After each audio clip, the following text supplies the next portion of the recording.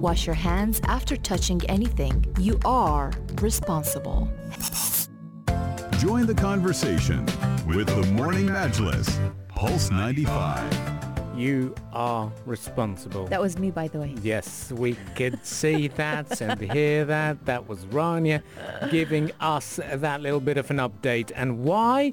Because COVID-19 situation here in the United Arab Emirates. 777 new cases were announced. And yesterday at 7 p.m, we had a big announcement. Ahmed Dawood, lots to sort of celebrate and you could say something that we definitely needed. Absolutely, and this is a major announcement by the UAE Ministry of Health and Prevention saying they have approved emergency use of the COVID-19 vaccine that is being trialed in the United Arab Emirates, and emergency use of the inactivated vaccine developed by Sinopharm and G42 Group in Abu Dhabi will be available to frontline workers who are at the highest risk of contracting the virus.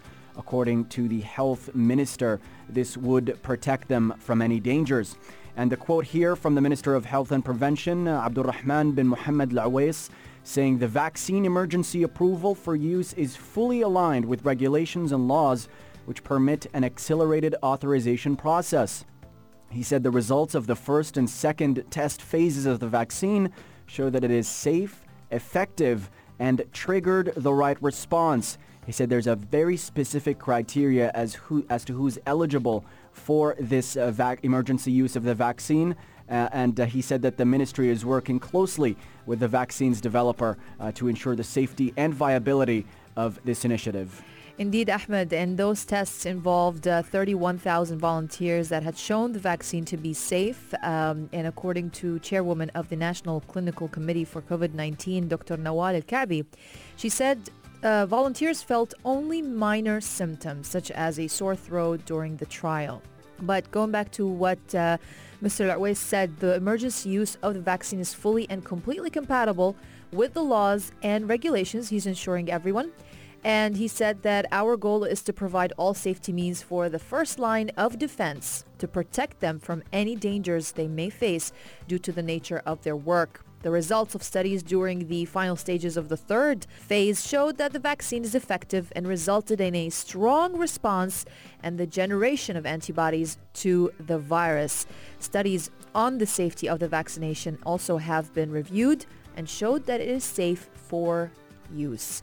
Mr. Al-Awais said the move to make the vaccine available on a limited basis initially was a significant step forward in efforts to protect the lives. Well, Dr. Nawal Al-Ka'bi, who was giving us a little bit of a lowdown on what's going on, they confirmed that the evaluation of the vaccine for emergency use was based on a number of key criteria for the qualification, includes declaration by the global health authorities of an emergency leading to a serious life-threatening disease or condition such as the COVID-19 pandemic, availability of scientific evidence that proves its effectiveness of the product intended for emergency response, the safety of its use, and the potential benefits of the product outweigh the known and potential risks. Yeah, and this is a very important development for frontline workers who need something like this as quickly as possible because they're exposed to higher viral loads. When you get exposed to COVID-19 in any form, it's not this monolithic thing that's the same for everybody else. The more you deal with people who are infected with COVID-19, the higher the viral load, which has an impact on the strength and severity of the symptoms you experience. And this vaccine in particular has been successful. The Chinese pharmaceutical company Sinopharm secured approval for the trial in late June.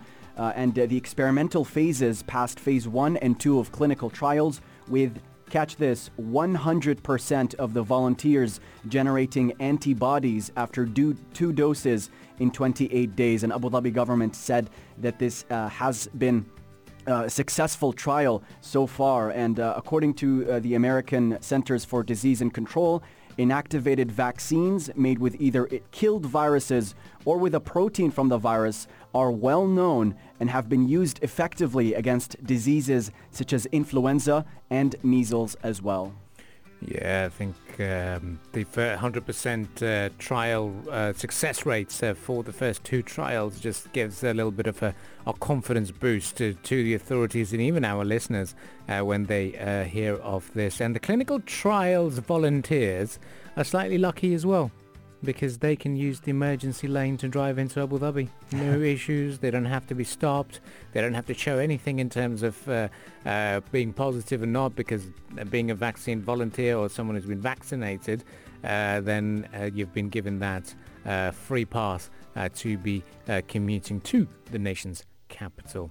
Well, stay with us on the Morning Majlis. Lots to discuss this morning, and up next we'll be talking about the big discussion over in the United States with Oracle also putting in the bid to be the US partner for ByteDance. What's happened?